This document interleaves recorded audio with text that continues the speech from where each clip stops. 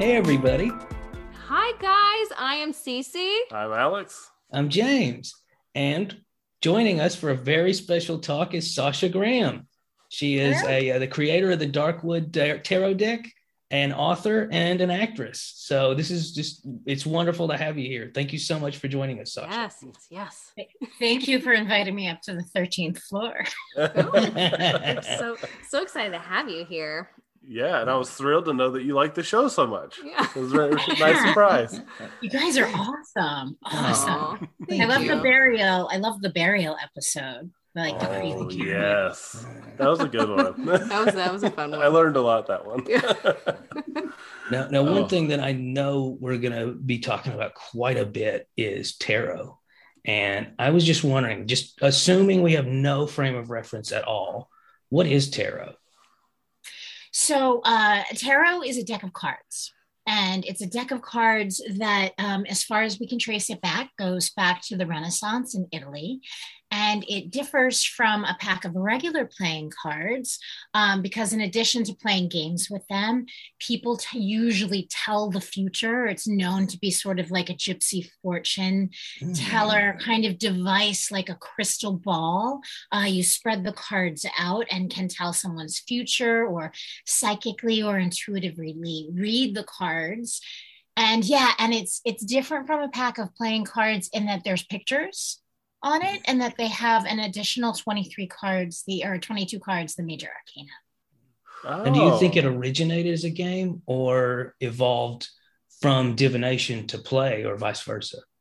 I think cards themselves, all playing cards, originated as a game.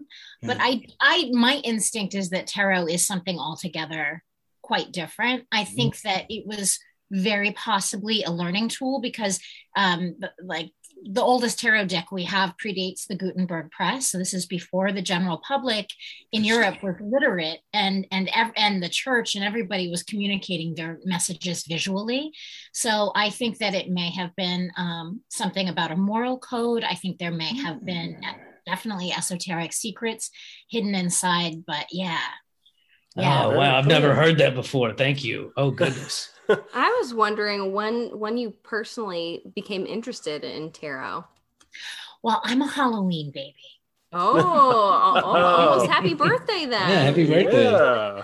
Yes, it's almost Scorpio season. I kind of just always felt as if I was a witch and that I was like a goblin, and so tarot reading I thought was just my automatic birthright. So when I got my first deck of cards at 12 years old and I opened them up and I was like, didn't know what I was looking at. I was like, oh my God, this is terrible. And it actually inspired my first book, Tarot Diva, because I didn't ever want anybody to get overwhelmed by the cards because they're so fun and they're so cool, but it can be overwhelming when you open up your first deck and are trying to figure out what they mean.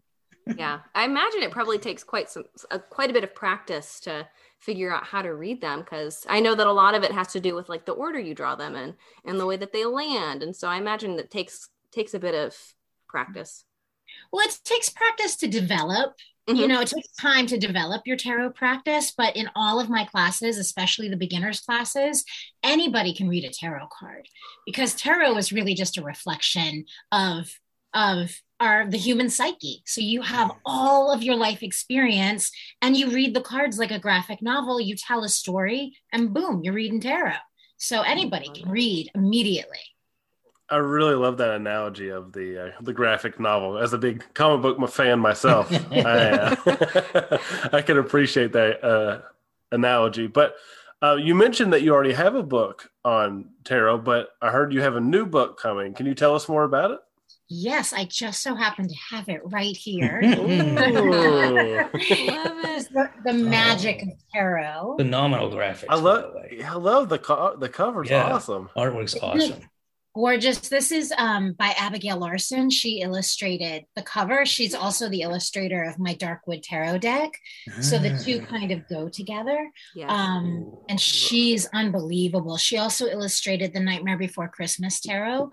And she's currently working as an animator, I think, for Netflix. I mean, she's phenomenal. That's great.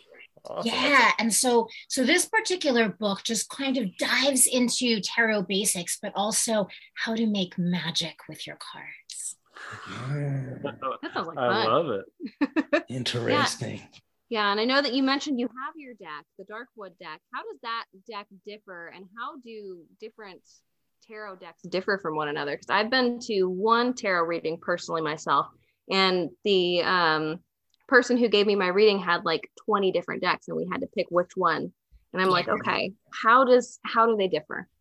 So and right now there are literally thousands and thousands of different tarot decks on the market. So most tarot decks follow a similar format, which follows the Rider-Waite-Smith tarot deck. So most decks, mine included, are Rider-Waite-Smith clones, meaning the essential symbolism kind of remains true to that deck, which is really great because there's so much esoteric secrets and embedded into that deck.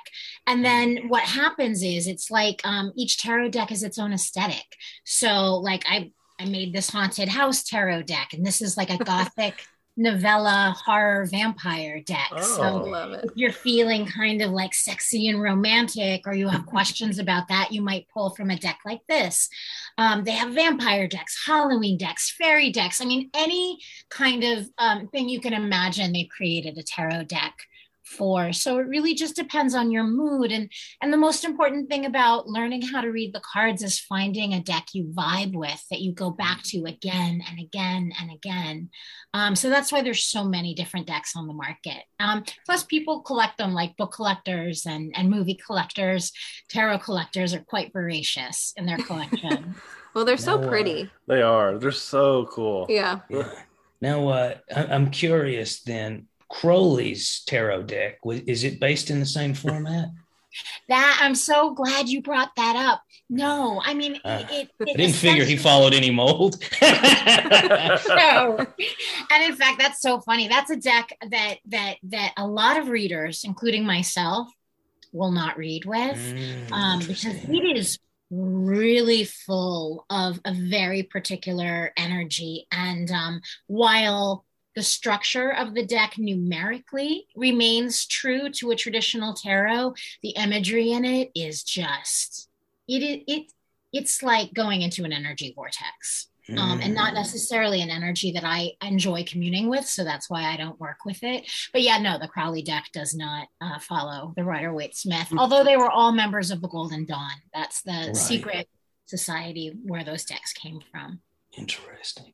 Now, whenever you're doing a reading, what's actually happening? What's transpiring to cause this understanding between person who's doing the reading and the person who's receiving it? So it's really different for every person who reads cards in that, and this is something I talk a lot about again in my classes, like we really are all spirits in the material world, right? In these temporary bodies. And therefore, the way we experience the world, the way we experience our psychic intuition, the way we even like taste food or listen to music is different, right? So nobody reads tarot in the same way. The way we interface with the material world is as unique as our kiss. So the best way that I could probably describe what happens in a tarot reading in general is that it's almost like painting a painting, writing a poem, creating a piece of art, acting in a scene. The person brings their gifts and their intuitions. And sometimes, like, I've heard stories about people who are so psychic that they literally just use the tarot as something to focus on because they need something in the reading for the energy to go to. So I've heard stories like that. But it's different for everyone. You lay out the cards, you get the energy of the client, you open yourself up to whatever you're vibing with, and it starts to flow. Oh, interesting. Now, do you ever use other kinds of divination at all, or is it mostly tarot? That's a great question. No, I'm pretty much, well, I'm pretty much straight up tarot. I mean, I love to scry into crystal balls. That's really fun. And recently I've tried channeling, which is, It's a different way of reading the tarot, only because a dear friend of mine is a medical medium and intuitive, and she's taught me how to channel, and it's a lot of fun. But no, mostly I stick to the tarot. But the interesting thing is, when you do get really kind of comfortable with the cards, you don't even really need them, because you can read anything in your life visually as if it's a tarot card. Interesting. There's a lot of parallels with what you just said and mentioning dealing with your own subconscious with the I Ching. Have you ever used the I Ching at all? I have. I wrote an article about it for, I think, a Russian magazine. Was it a Russian magazine? Anyway, it was really interesting, because then, of course, I had to start reading with it after I was like describing where it comes from and how it works. What I found interesting about the I Ching is that it is a very complicated system. It takes a while to get to the message. So by the time you get to the message, you're really paying attention. And it's just a great lesson in why preparing and sort of some of the rituals that go along with certain types of things in tarot card reading just help kind of focus the energy. So by the time you get to the message, you're like, ooh. There it is. I like how you mentioned that, like, you can just like kind of piece together things that are in your actual world to find messages, because that's something that I feel like I do quite often. Sometimes I'm like, am I reading into this? But then sometimes I'm like, no, there's something going on here. But I was wondering, just like basic, what is magic? Because I know that there's a lot to it. Yeah, well, I mean, I think on the most basic level, magic is really like your authentic true self coming into alignment with the expanding energy of the universe. Okay. Expanding energy. I am so sending you a video of a talk that we had. Oh yeah, you're gonna enjoy it. I love that. And I think when one of the things I'm a big fan of is I love magic and spells and ritual, but I also love the idea of turning your entire life into a spell, that your entire life can become an enchantment. And to me, that's really where the tarot comes in strong, with its symbolism, because it's a lot harder to actually do than it sounds, because it means that you're able to separate yourself from what's going on in your mind. It means you're having emotions, but you're not identifying them with your emotions. You're not repressing stuff. I mean, it's like a cool kind of tricky zone to be in. And at the same time, you've kind of got like your end goal. It's very much like being in flow. But I've seen time and time again, the miraculous and unbelievable things that happen when you really practice being in that state. I mean, it's brought me around the world. Wow. I can tell you, I legit was doing this amazing spell. It was like a small daily thing where I was like, I really wanted to travel, and we didn't really have the budget for it. And so I said, okay, every day I'm going to spend 10 minutes looking for the world in my backyard, or looking for the world in New York City, and being a traveler. And less than 2 years later, the travel started coming. I started getting booked around the world. I went to China twice, to Mount Everest, to the Dead Sea in the Middle East. It was like unbelievable. And magic really works. It really works. It really works. And I think a lot of people do it without even realizing that they do it. Yeah. Well, that's what I think, that a lot of people manifest things by just kind of thinking and concentrating on them. So yeah. Cool. Very cool. This is a bit of a Supreme Court question. It's a 3-parter. Oh, all right. So one, I think we probably know the answer to this, but do you believe in psychics? Oh, I believe everybody's psychic. Okay. So, that answers the second one, because I was going to I'm waiting for you to try to catch her in a trap or something, James. What's happening?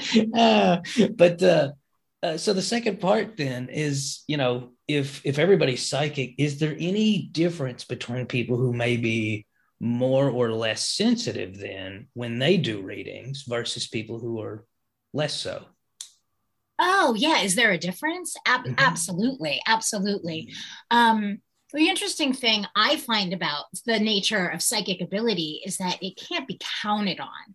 Like, if you're a marathon runner and you've got to balls to the wall at the end of the marathon to cry, you know what I mean? Like, when to, right. But I feel like a psychic ability is one of those things that the nature of it is that you don't know when it's going to come, because my definition of psychic is the information that comes from outside of you that enters your body, which is different than the intuition. Interesting. Yeah. Good deal. You passed with flying colors. No stumps there.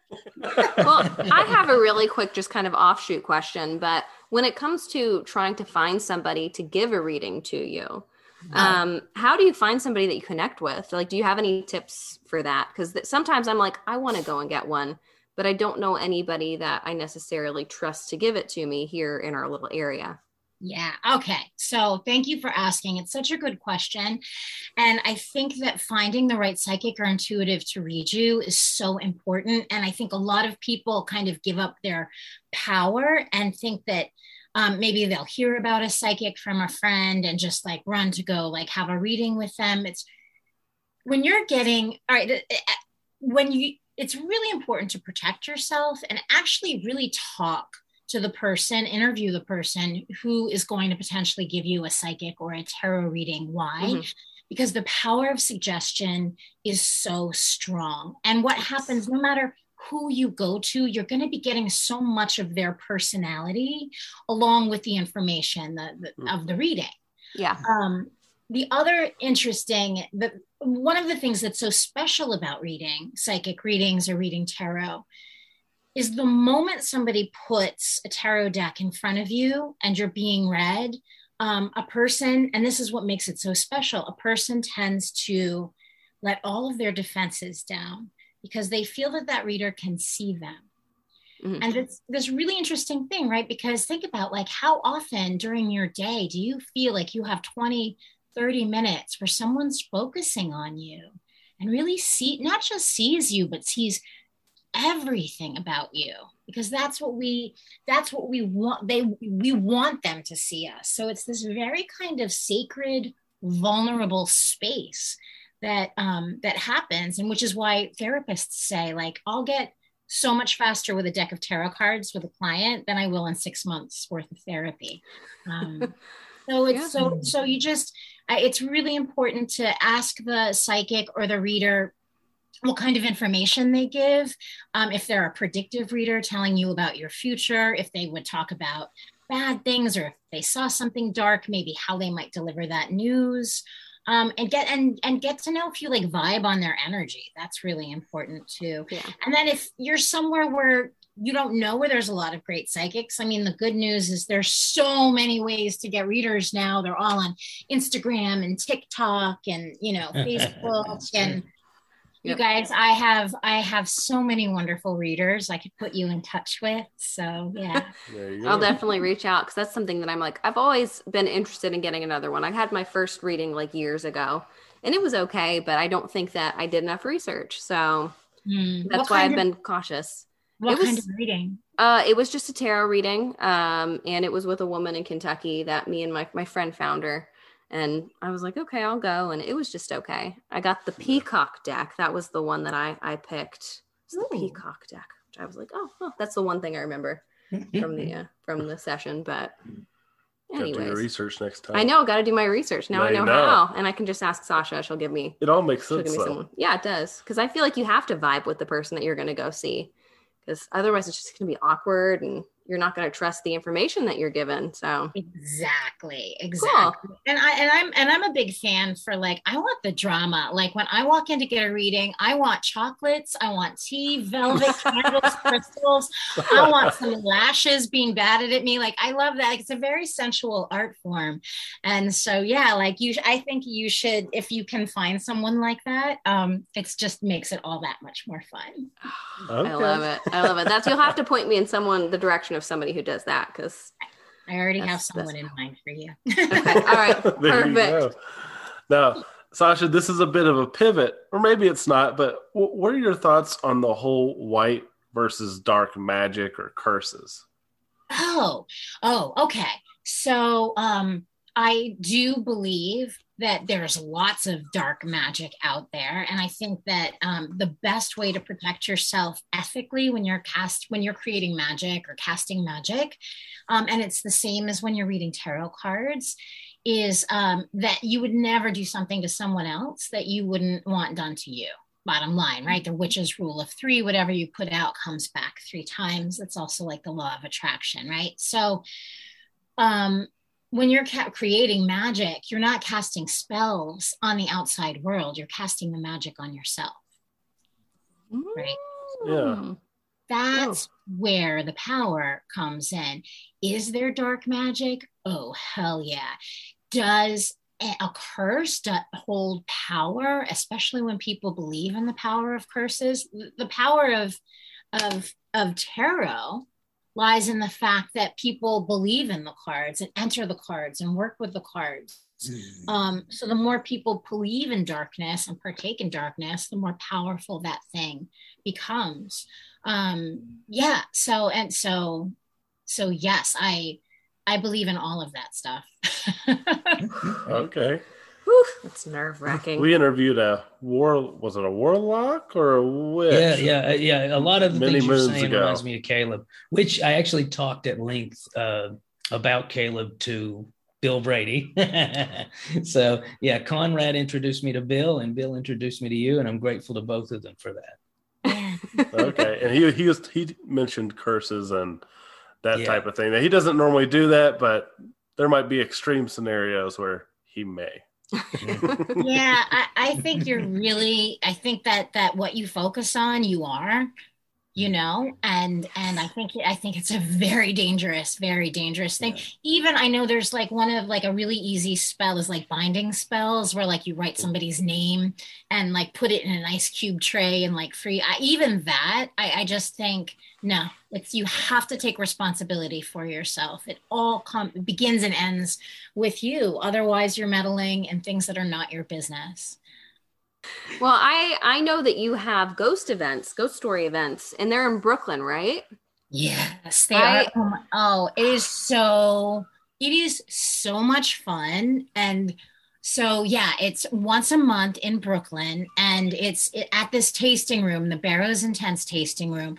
But what's phenomenal is they have this incredible courtyard with a big fire pit and tons of white lights and delicious craft cocktails. So I bring psychics and horror writers together and we do like an hour and a half to 2 hours of just crowdsourced ghost stories. I give away like prizes, like I give away like a haunted house tarot deck every time, and it's just so fun. People dig it. Awesome. Like that's really awesome. dig it. See, I've been trying to convince Alex to move to New York City for some time. We can start going to some ghost story events. Yeah, ghost story events. I think that sounds like so much fun. You're not a horror writer or a psychic. I know. Well, I'm a writer though. You are a writer. And I've had a ghost experience before. There you go. Anyways. Oh, we want to hear. So we're turning it into a podcast at some point. So I would love to hear I'd love to have you live. I'd love to get you on to hear your ghost story. Yes. I've had a couple. I've always been really scared of them, but James has had some doozies. Yeah. Oh yeah. All right, I'm gonna have to have all you guys on. I've never had an experience. Yeah, Alex is kind of like the skeptic. The way the podcast, James is the believer, I'm the in-betweener, and Alex is the skeptic. So he hasn't had any scary. I'm not a skeptic about everything, but I haven't had a ghost experience. No. I just think it's walled off. I think you could walk through like the Gettysburg battlefields and be like, I don't feel nothing. I feel nothing here. Yeah. But, you mentioned archetypal energies, and it immediately, because again, I'm a big fan of the I Ching. It makes me think of Jung. And so what do you mean by archetypal energies? And is there a connection to Jung or vice versa? Is Jung connected to it?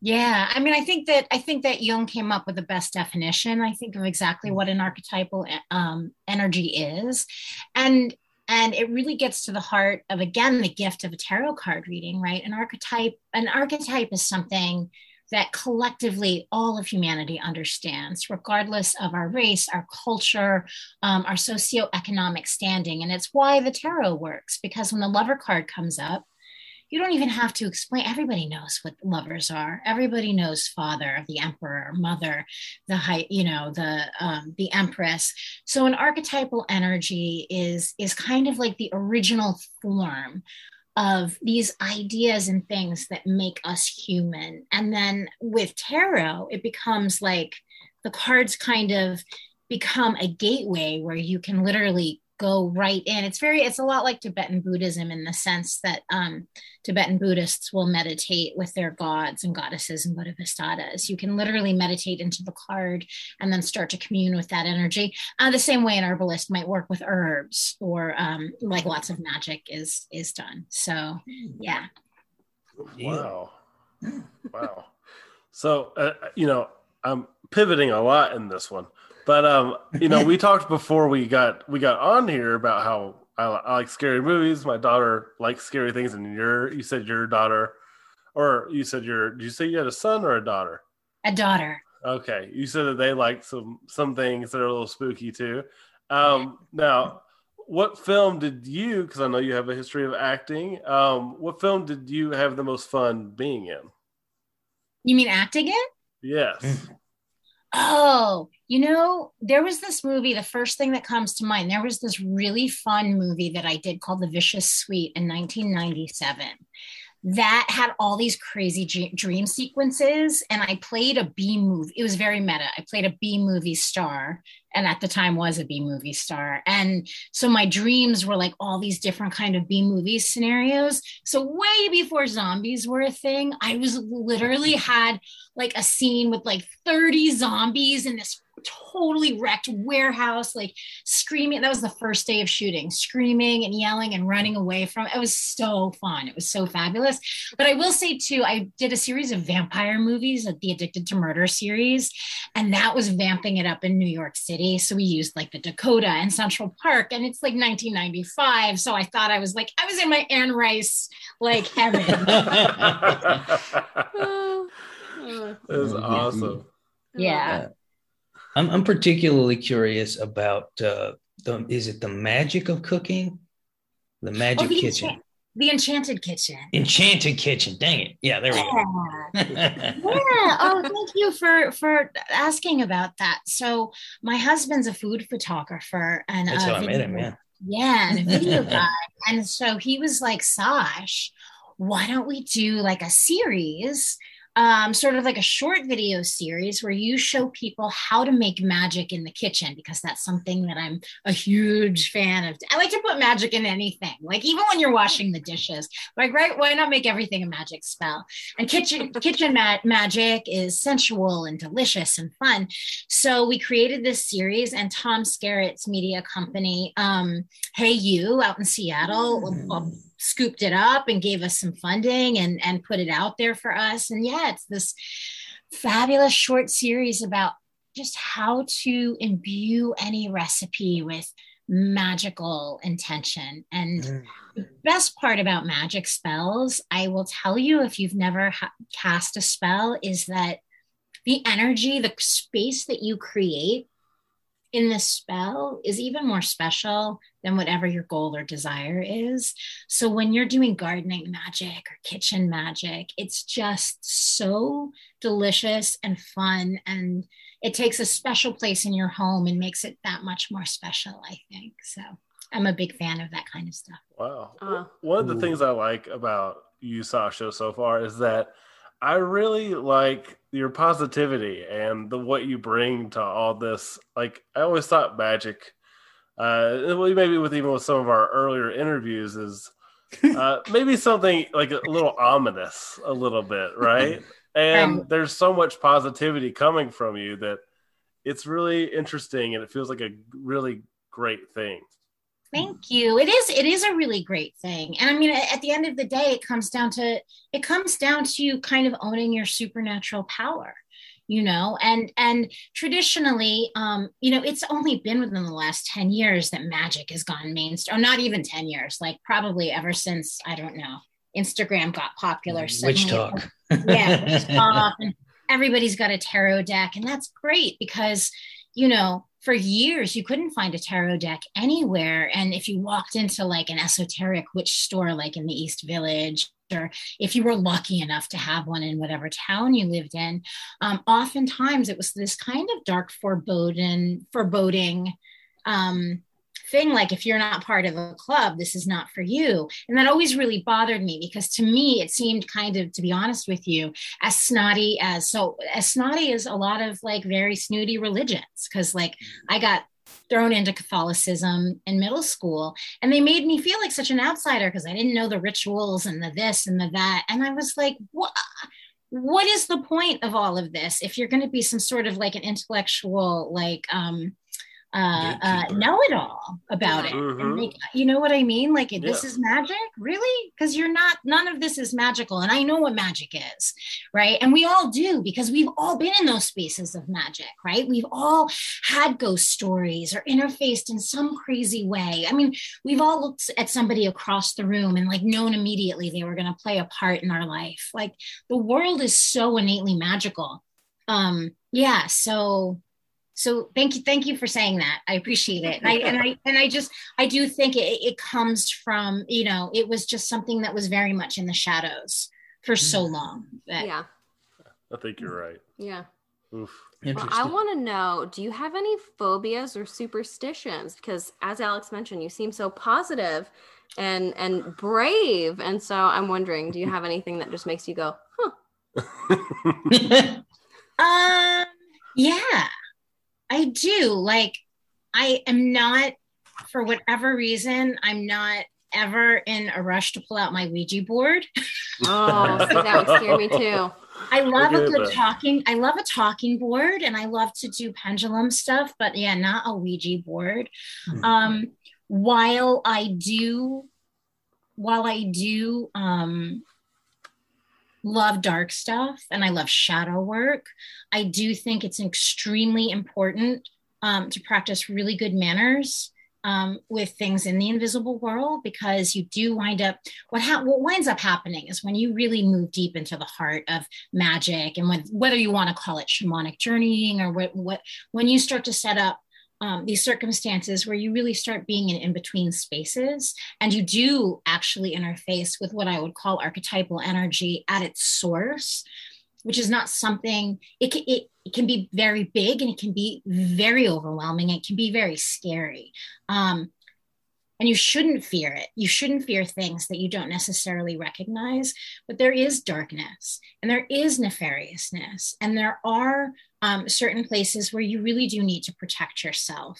And look, it's no more dangerous than walking down like the street in New York City or any deserted street, right? I mean, I've been hurt more I've never really been hurt by something in the invisible world. I've only ever been hurt by like humans, people in this world. But that being said, I've encountered really frightening things. And I think that that you just have to be careful. And you just have to know where your boundaries lie, so that you can retreat if need be, and that you can protect yourself if need be. So, yeah. But I think a lot of things like demons, curses, dark stuff, like not too long ago, you were talking about my husband. He was doing a documentary in this really cool like Baptist church, and I got to see, I saw I knew it before I even could ask, is that woman having a demonic possession? And she was, and it was whoa, like whoa, like, was it a demon? Was it something that, like, this is an interesting thing that happens, right, in any kind of sacred ritual? Was she just expressing this pent up whatever in a way that makes sense in the context of her church? It's like a psychic surgery, right? Like down in Mexico. Did they really move inside you? Was it all in the imagination? Doesn't make any difference. That energy is powerful. It is something. And so, yeah, I do think that you have to be careful. And yeah. And just know your limits. I guess it's probably like S&M or something. Have a safe word so you can retreat. That brings us to our 13th question, which is the brain buster question that I love to ask all of our interviewees, which is, what is your take on the universe and where you fit in it? Oh gosh, I love this question. Thank you. Thank you. It is my honest to God, honest to God. I don't really believe in that God, but I mean, it is my heartfelt belief that each of us are the unfolding eyes of the universe, that the universe is expanding, and that everything has a consciousness, and that when we're experiencing something and seeing something happen, or encouraging something to happen, the universe is right there seeing it inside of us as well. And that's another reason that magic works, because when you recognize this and you realize that your life really is kind of a partnership, right? I always say it's like walking into a bar and seeing Brad Pitt, right? But Brad Pitt sees you. Like you're looking at him, but he catches your eye and looks back, right? And so it's this kind of trick, whatever you want to call that, divinity, the creative principle, God, Buddha, Yahweh, like whatever. And that's just our human way of like trying to put the absolute undescribable nature of the universe into words. Language is not our friend. This is why art is better at expressing these things. Literature and film and books can express this stuff. But I think that the nature of the universe is expansion and understanding. And so it's why we should repress nothing and fear nothing, even though we do so much. Because we want to be expanding. And that's why tarot is helpful, because it helps you recognize your patterns and then you can change the pattern. It is the nature of being human to kind of be repetitive. It's the nature of the universe. Things repeat. The sun comes up, it goes down. And I think that there's nothing more kind of tragic than just to lead an unexamined life that repeats everything that your parents did or that your friends do, or that you just do it kind of like not thinking. I think it's all of our like nature to evolve. And I think that's, and then when we evolve, we're transforming energy, and that's magic. That's a wonderful answer. Cool. That's so cool. Like that. Well, thank you so much, Sasha. This has been an absolute delight. I think everybody walked away from it, us included, but certainly the listeners too, with just a tremendous new outlook on, well, a lot of things, frankly. Thank you so much. Thank you so much for having me. This was awesome. Absolutely. And this part we're not going to edit because we know we'll mess it up. But at the end, we always count to 3 and say, keep it strange. And again, when we're not looking at each other, we do it fine. But so we'd love you to join us. So let's see. 1, 2, 3. Keep it strange. Every time.